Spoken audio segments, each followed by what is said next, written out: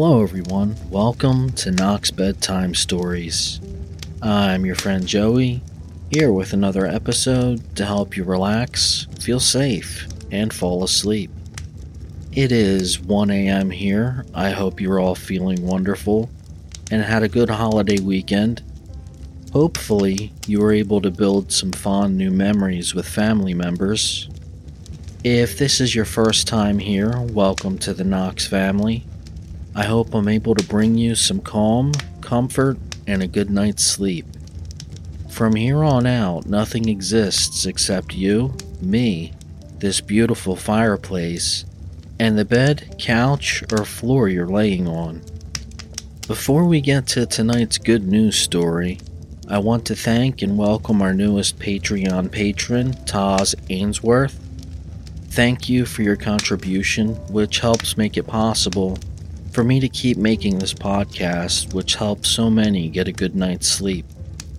And really, I owe a huge debt of gratitude to my patrons.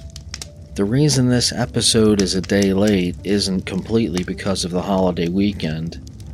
I forgot to have my bipolar meds filled on time and was off them for 3 days, and the withdrawal from not taking them had me in complete misery. It was because of your contributions I was able to make my copay on my meds. Anyone who is on psychiatric meds that have to miss a few doses knows how bad it can be just withdrawing from antidepressants alone. Add antipsychotics and mood stabilizers to that and it's a recipe for hell. My life is certainly better for having you all in it.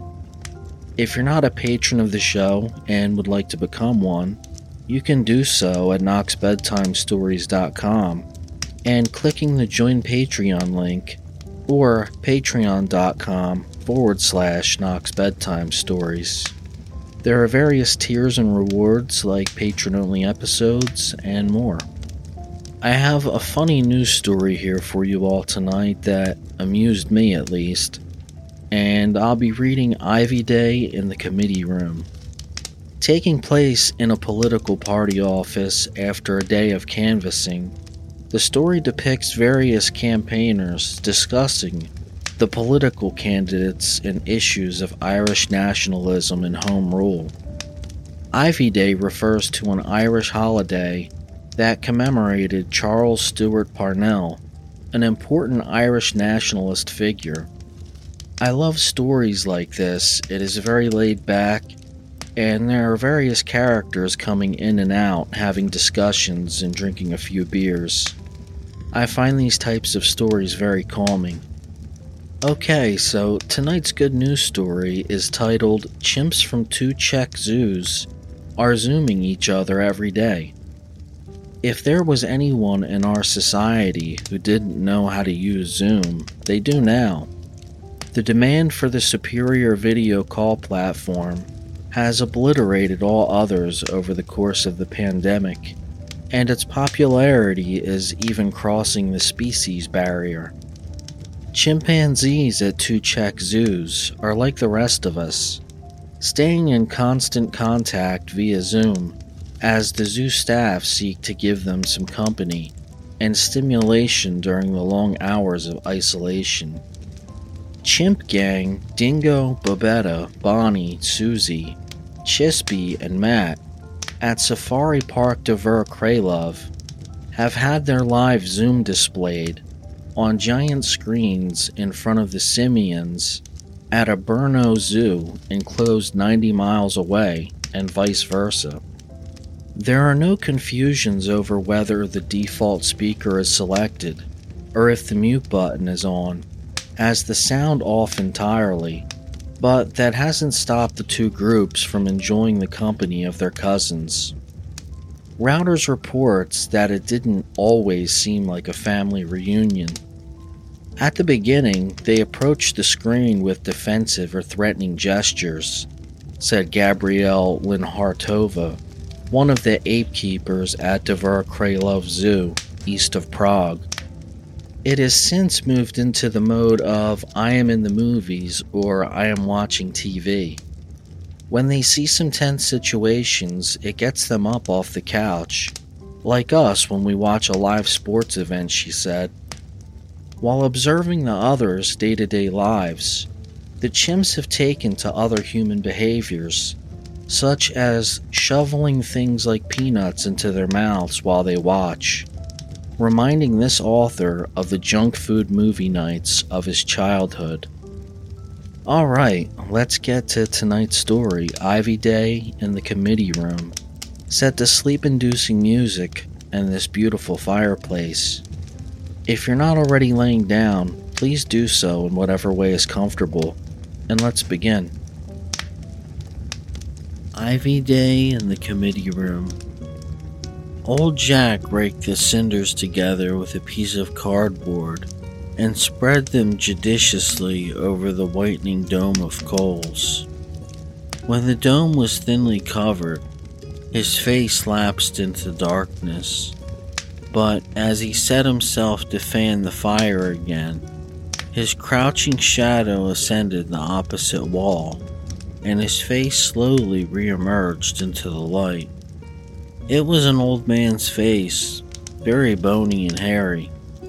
The moist blue eyes blinked at the fire, and the moist mouth fell open at times, munching once or twice mechanically when it closed.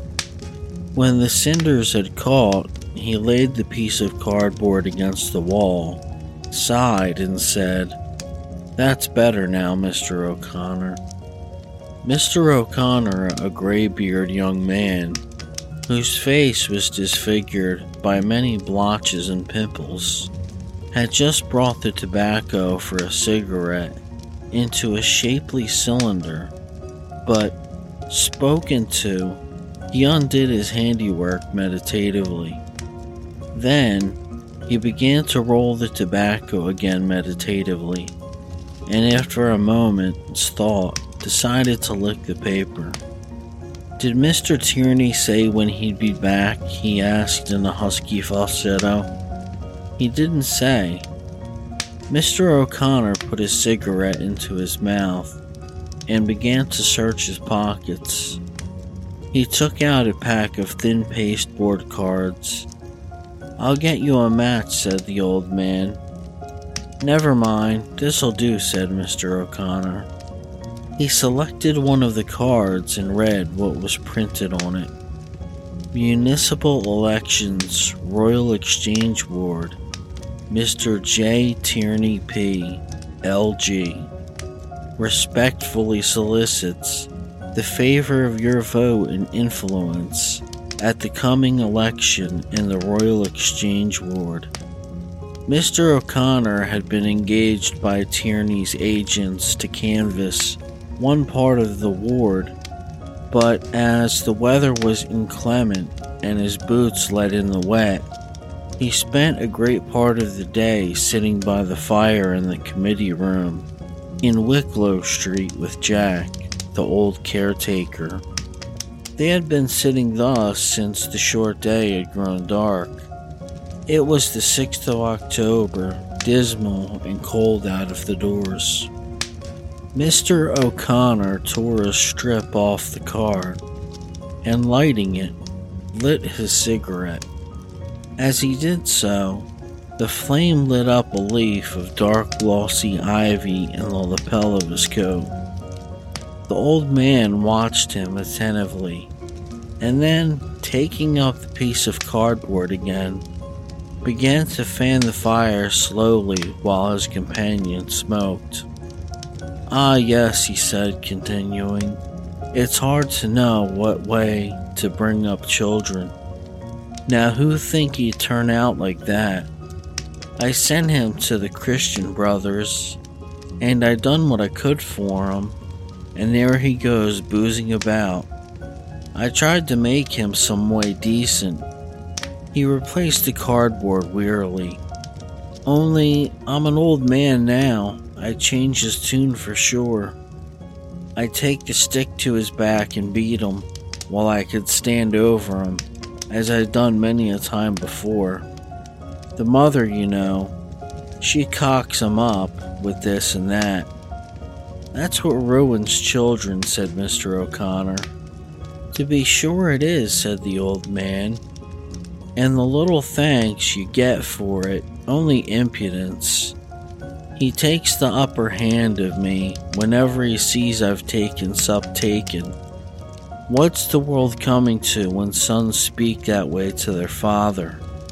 What age is he, said Mr. O'Connor. 19, said the old man. Why don't you put him to something? Sure am.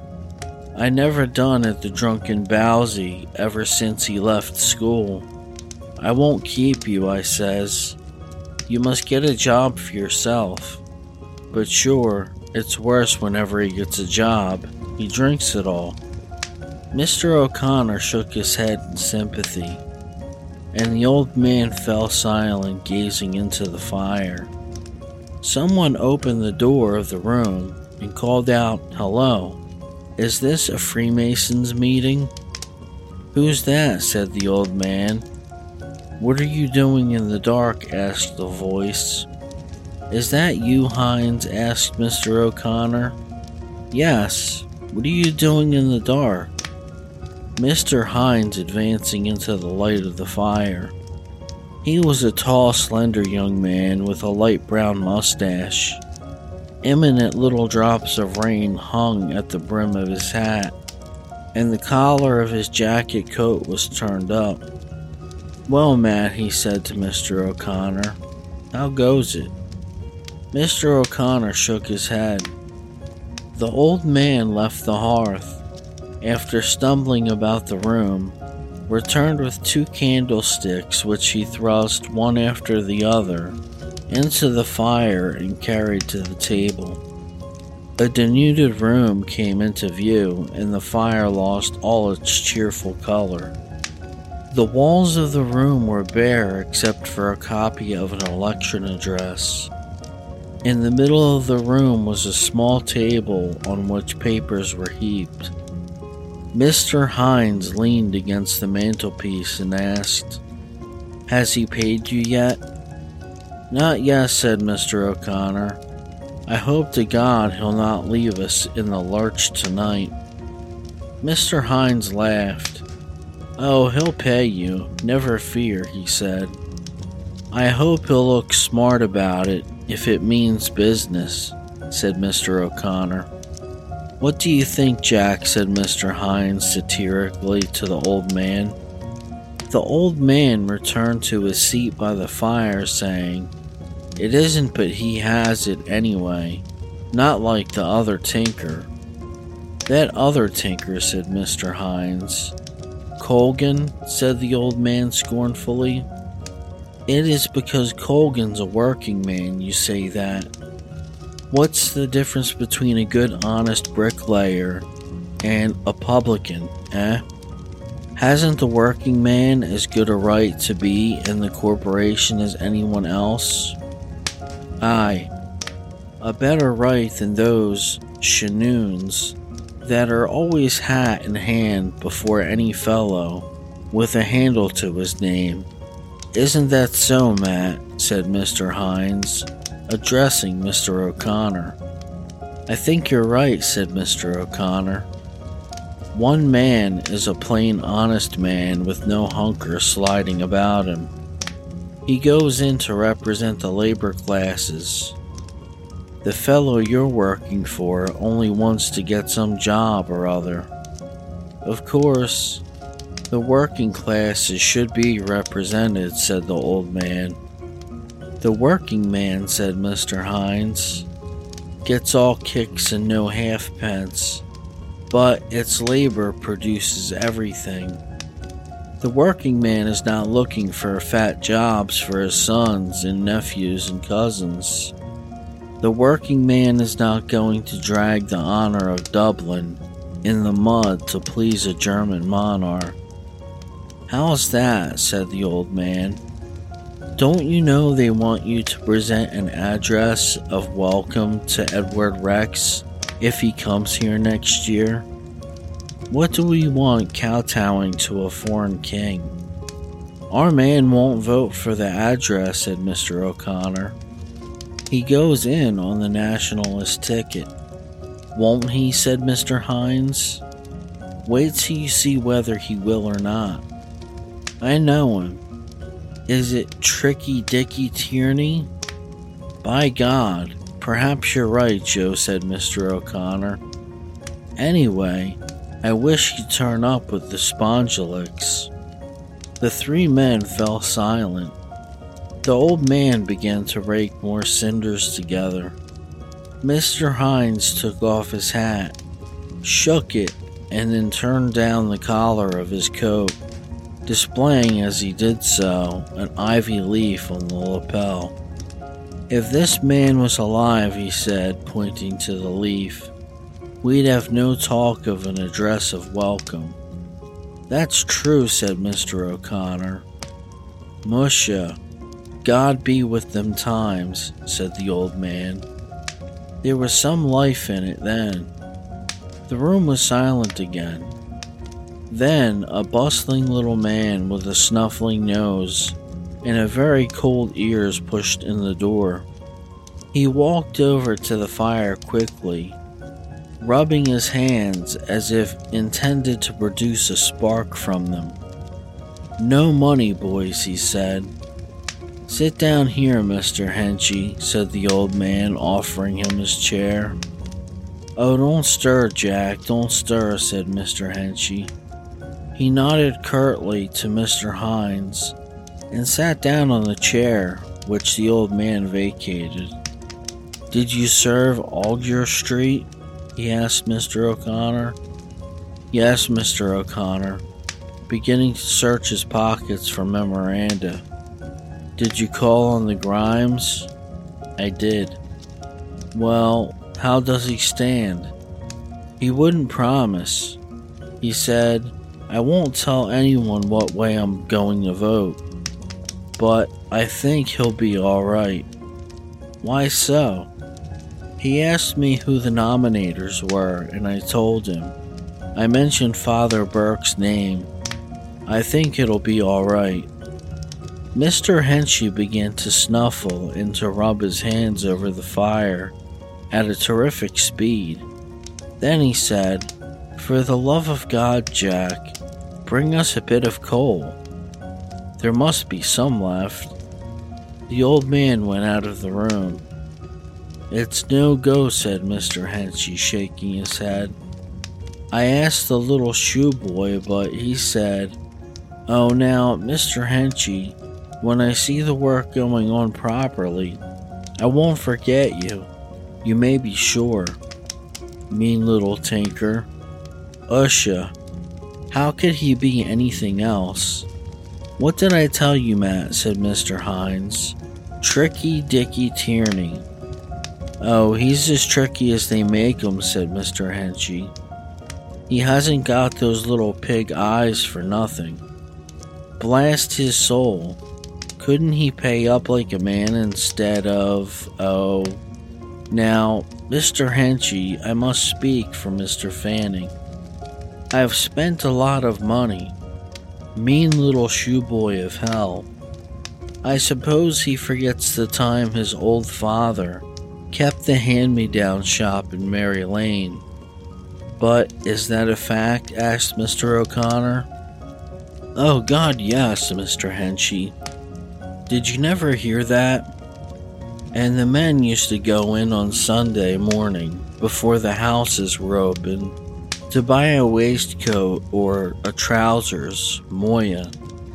But Tricky Dicky's little old father always had a tricky little black bottle up in a corner. Do you mind now? That's that. That's where he first saw the light. The old man returned with a few lumps of coal, which he placed here and there on the fire. That's a nice how do you do, said Mr. O'Connor. How does he expect us to work for him if he won't stump up? I can't help it, said Mr. Henchy. I expect to find the bailiffs in the hall when I go home. Mr. Hines laughed and, shoving himself away from the mantelpiece with the aid of his shoulders, made ready to leave. "It'll be alright when King Eddie comes," he said. "Well, boys, I'm off for the present. See you later. Bye-bye." He went out of the room slowly. Neither Mr. Henchy nor the old man said anything, but just as the door was closing, Mr. O'Connor, who had been staring moodily into the fire, called out suddenly, "Bye, Joe." Mr. Henchy waited a few moments and then nodded in the direction of the door. "Tell me," he said across the fire, "what brings our friends in here? What does he want?" "Usha, poor Joe," said Mr. O'Connor, throwing the end of his cigarette into the fire. "He's hard up like the rest of us." Mr. Henchy snuffled vigorously and spat so copiously that he nearly put out the fire, which uttered a hissing protest. "To tell you my private and candid opinion," he said, "I think he's a man from the other camp. He's a spy of the Colgans, if you ask me. Just go around and try and find out how they're getting on. They won't suspect you. Do you, Twig?" Poor Joe is a decent skin," said Mr. O'Connor. "His father was a decent, respectable man." Mr. Henchy admitted, "Poor old Larry Hines. Many a good turn he did in his day. But I'm greatly afraid our friend is not 19 carat. Damn it, I can understand a fellow being hard up, but what I can't understand is a fellow sponging. Couldn't he have some spark of manhood about him?" "He doesn't get a warm welcome from me when he comes," said the old man. "Let him work for his own side, and not come spying around here." "I don't know," said Mr. O'Connor dubiously, as he took out a cigarette paper and tobacco. "I think Joe Hines is a straight man. He's a clever chap, too, with the pen. Do you remember that thing he wrote? Some of these hillsiders and Fensians are a bit too clever, if you ask me," said Mr. Henchy.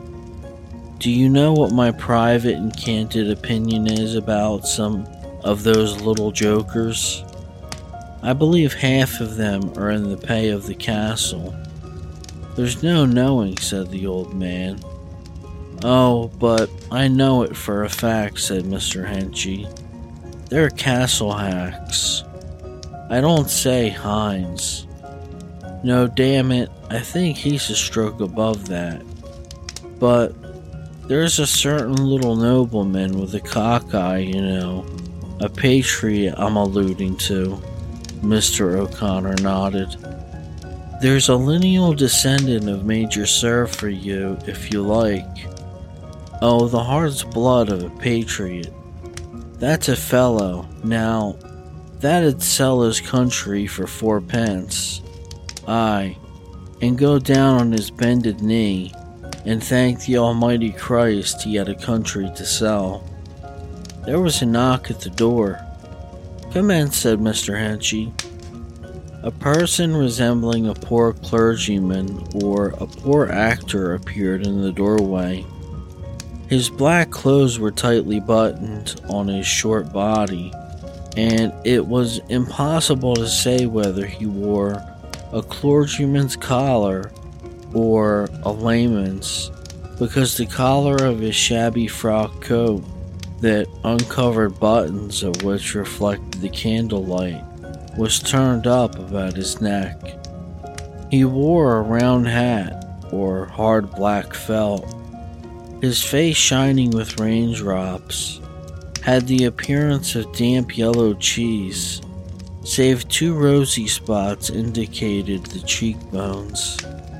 He opened his very long mouth suddenly to express disappointment, and at the same time opened wide his very bright blue eyes to express pleasure and surprise.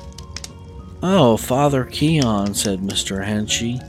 jumping up from his chair. "Is that you? Come in." "Oh, no," said Father Keon quickly, pursuing his lips as if he were addressing a child. "Won't you come in and sit down?" No, said Father Keon, speaking in a discreet, indulgent, velvety voice.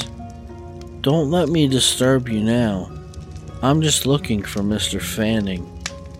"He's round at the Black Eagle," said Mr. Henchy. "But won't you come in and sit down a minute?" No, thank you." "It was just a little business matter," said Father Keon. "Thank you indeed." He retreated from the doorway, and Mr. Henchy, seizing one of the candlesticks, went to the door to light him downstairs. "Oh, don't trouble, I beg." "No, but the stairs is so dark." No, I can see." "Thank you indeed. Are you all right now?" "All right, thanks." Mr. Henchy returned with the candlestick and put it on the table. He sat down again at the fire. There was a silence for a few moments. "Tell me, John," said Mr. O'Connor, lighting a cigarette with another pasteboard card. What he is exactly?" "Ask me an easier one," said Mr. Henchy. "Fanning and himself seem to me very thick. They're often in Kavanaugh's together. Is he a priest at all?" Yes, I believe so. I think he's what you call a black sheep. We haven't many of them, thank God, but we have a few. He's an unfortunate man of some kind." "And how does he knock it out?" asked Mr. O'Connor. "That's another mystery. Is he attached to any chapel or church or institution? Or—" "No," said Mr. Henchy. "I think he's traveling on his own account." "God forgive me," he added. "I thought he was the dozen of stout."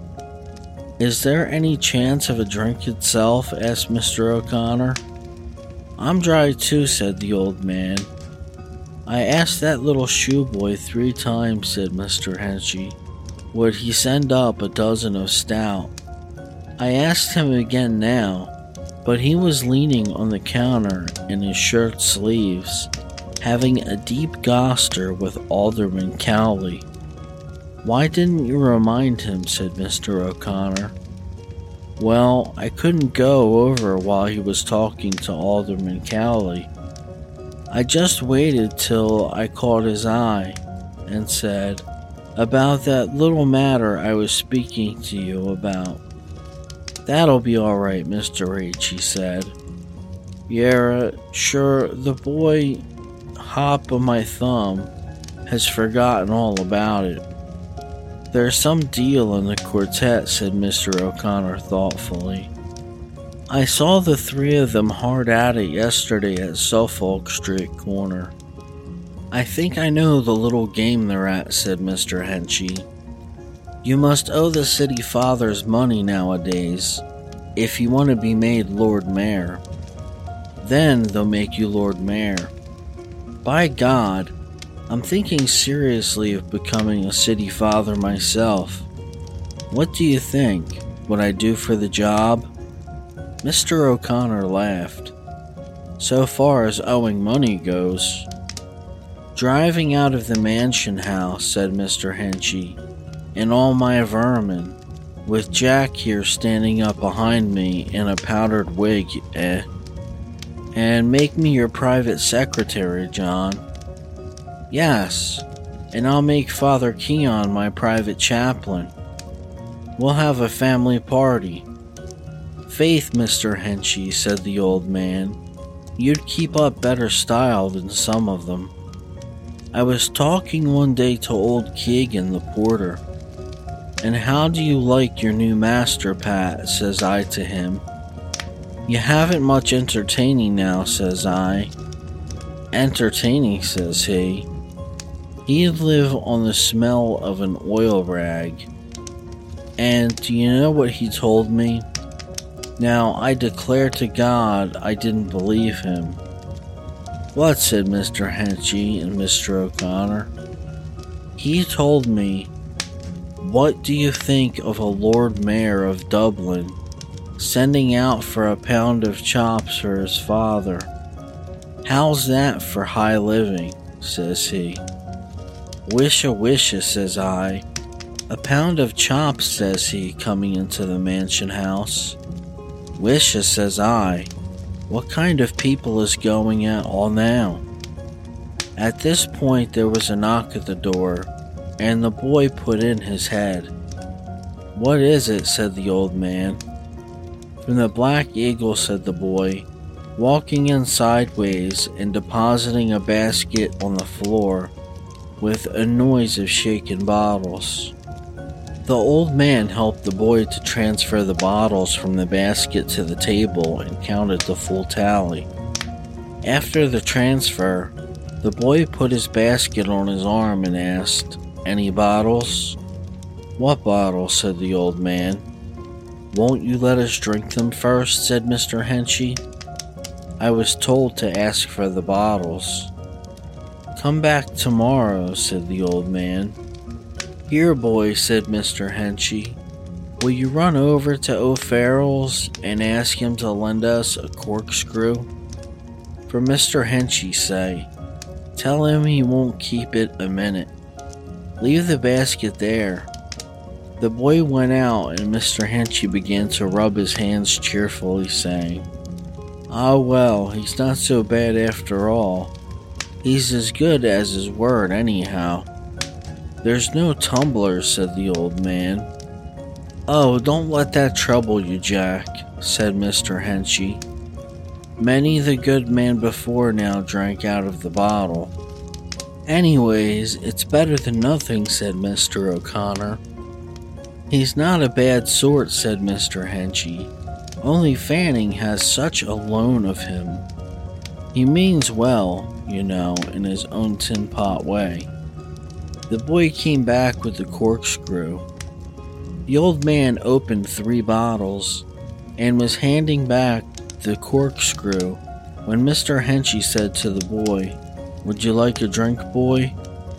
If you please, sir, said the boy. The old man opened another bottle grudgingly and handed it to the boy. What age are you? He asked. 17, said the boy. The old man said nothing further. The boy took the bottle and said, Here's my best respects, sir, to Mr. Henchy, drank the contents, put the bottle back on the table, and wiped his mouth with his sleeve. Then he took up the corkscrew and went out of the door sideways, muttering some form of salutation. That's the way it begins, said the old man. The thin edge of the wedge, said Mr. Henchy. The old man distributed the 3 bottles, which he had opened, and the men drank from them simultaneously. After having drunk, each placed his bottle on the mantelpiece, within hand's reach, and drew in a long breath of satisfaction. Well, I did a good day's work today, said Mr. Henchy after a pause. That's so, John. Yes. I got him 1 or 2 sure things in Dawson Street, Crofton, and myself. Between ourselves, you know, Crofton, he's a decent chap, of course, but he's not worth a damn as a canvasser. He has a word to throw to a dog. He stands and looks at the people while I do the talking. Here, 2 men entered the room. One of them was a very fat man, whose blue serge clothes seemed to be in danger of falling from his sloping figure. He had a big face which resembled a young ox's face in expression, staring blue eyes and a grizzled mustache. The other man, who was much younger and frailer, had a thin-shaven face. He wore a very high double collar and a wide-brimmed bowler hat. "Hello, Crofton," said Mr. Henchy to the fat man. "Talk to the devil." "Where did the booze come from?" asked the young man. "Did the cow calve?" "Oh, of course, lion spots, the drink first thing," said Mr. O'Connor, laughing. "Is that the way you chaps canvass?" said Mr. Lyons. "And Crofton and I out in the cold rain looking for votes?" "Why, blast your soul," said Mr. Henchy. "I'd get more votes in 5 minutes than you two get in a week." "Open 2 bottles of stout, Jack," said Mr. O'Connor. "How can I?" said the old man. "There's no corkscrew." Wait now," said Mr. Henchy, getting up quickly. "Did you ever see this little trick?" He took 2 bottles from the table and carrying them to the fire and put them on the hob. Then he sat down again by the fire and took another drink from his bottle. Mr. Lyons sat on the edge of the table, pushed his hat towards the nape of his neck, and began to swing his legs. "Which is my bottle?" he asked. "This lad," said Mr. Henchy. Mr. Crofton sat down on a box and looked fixedly at the other bottle on the hob. He was silent for 2 reasons. The first reason, sufficient in itself, was that he had nothing to say. The second reason was that he considered his companions beneath him. He had been a canvasser for Wilkins, the Conservative, but when the Conservatives had withdrawn their man and, choosing the lesser of 2 evils, given their support to the national candidate, he had been engaged in work for Mr. Tierney. In a few minutes, too, apologetic talk was heard as the cork flew out of Mr. Lyons' bottle. Mr. Lyons jumped off the table, went to the fire, took his bottle, and carried it back to the table. "I was just telling them, Crofton," said Mr. Henchy, "that we got a good few votes today." "Who did you get?" asked Mr. Lyons. "Well, I got Parks for 1, and I got Atkinson for 2, and got Ward of Dawson Street. Fine old chap he is, too. Regular old toff, old Conservative. But isn't your candidate a nationalist?" said he. "He's a respectable man," said I. "He's in favor of whatever will benefit the country." "He's a big ratepayer," I said. "He has extensive house property in the city and 3 places of business, and isn't it to his own advantage to keep down the rates?" "He's a prominent and respected citizen," said I, "and a poor law guardian, and doesn't belong to any party, good, bad, or indifferent. That's the way to talk to him." "And what about the address to the king?" said Mr. Lyons, after drinking and smacking his lips. "Listen to me," said Mr. Henchy. "What we want in this country, as I said to old Ward, is capital. The king's coming here will mean an influx of money into the country. The citizens of Dublin will benefit by it. Look at all the factories down by the quays there, idle. Look at all the money there is in the country if we only worked the old industries, the mills, the shipbuilding yards and factories. It's capital we want." "But look here, John," said Mr. O'Connor. "Why should we welcome the King of England? Didn't Parnell himself—" "Parnell said Mr. Henchy is dead. Now, here's the way I look at it. Here's this chap come to the throne after his old mother keeping him out of it till the man was gray. He's a man of the world, and he means well by us.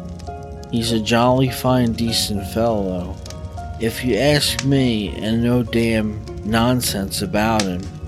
He just says to himself, the old ones never went to see these wild Irish.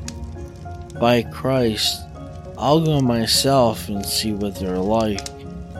And are we going to insult the man when he comes over here on a friendly visit, eh? Isn't that right, Crofton?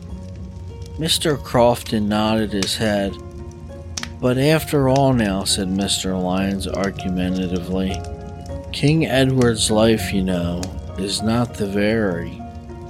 Let bygones be bygones, said Mr. Henchy. I admire the man personally. He's just an ordinary knockabout like you and me.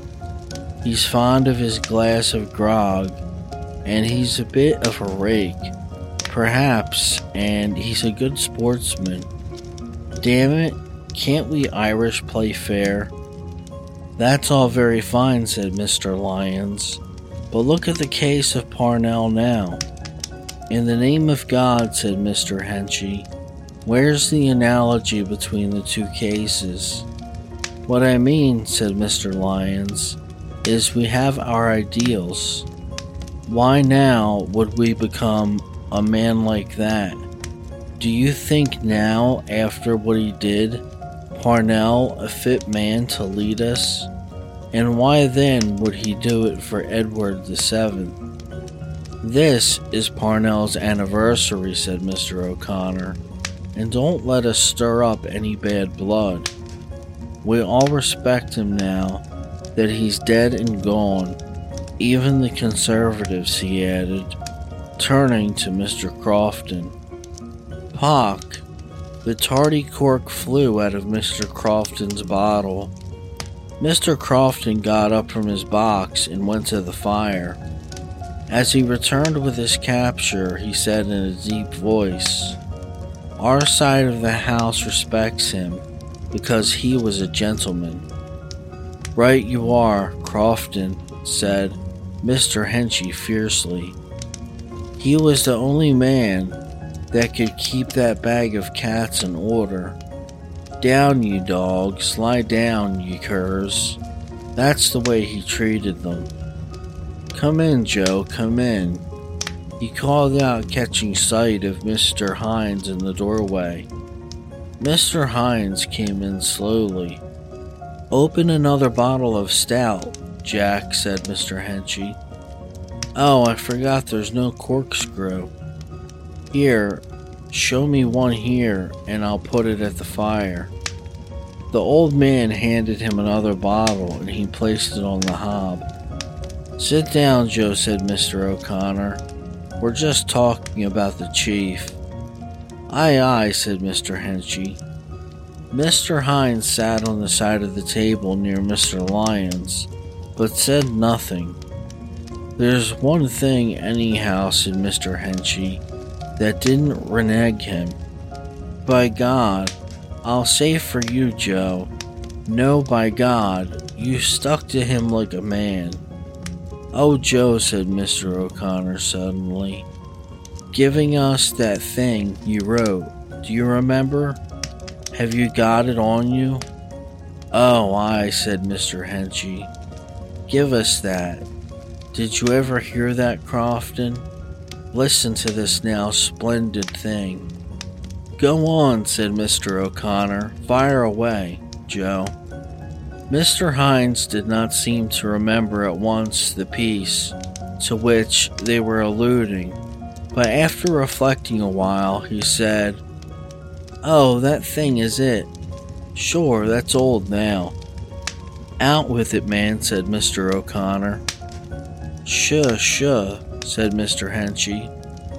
Now, Joe, Mr. Hines hesitated a little longer.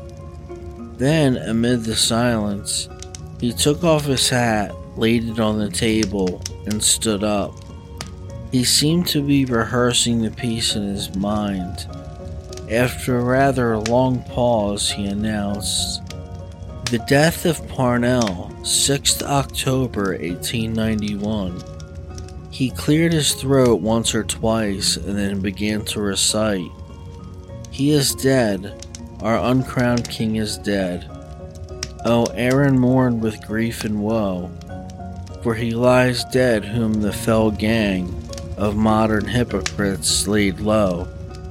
He lies slain by the coward hounds, he raised to glory from the mire. The Erin's hopes and Erin's dreams perish upon her monarch's pyre.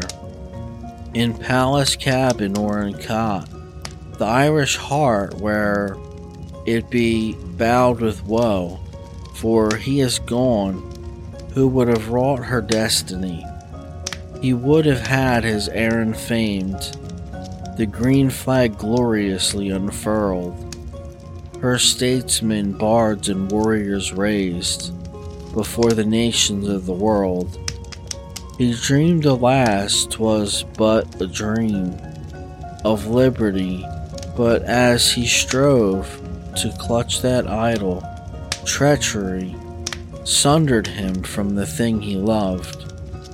Shame on the coward, caitiff hands that smote their lord, or with a kiss betrayed him to the rabble rout of fawning priests, no friends of his.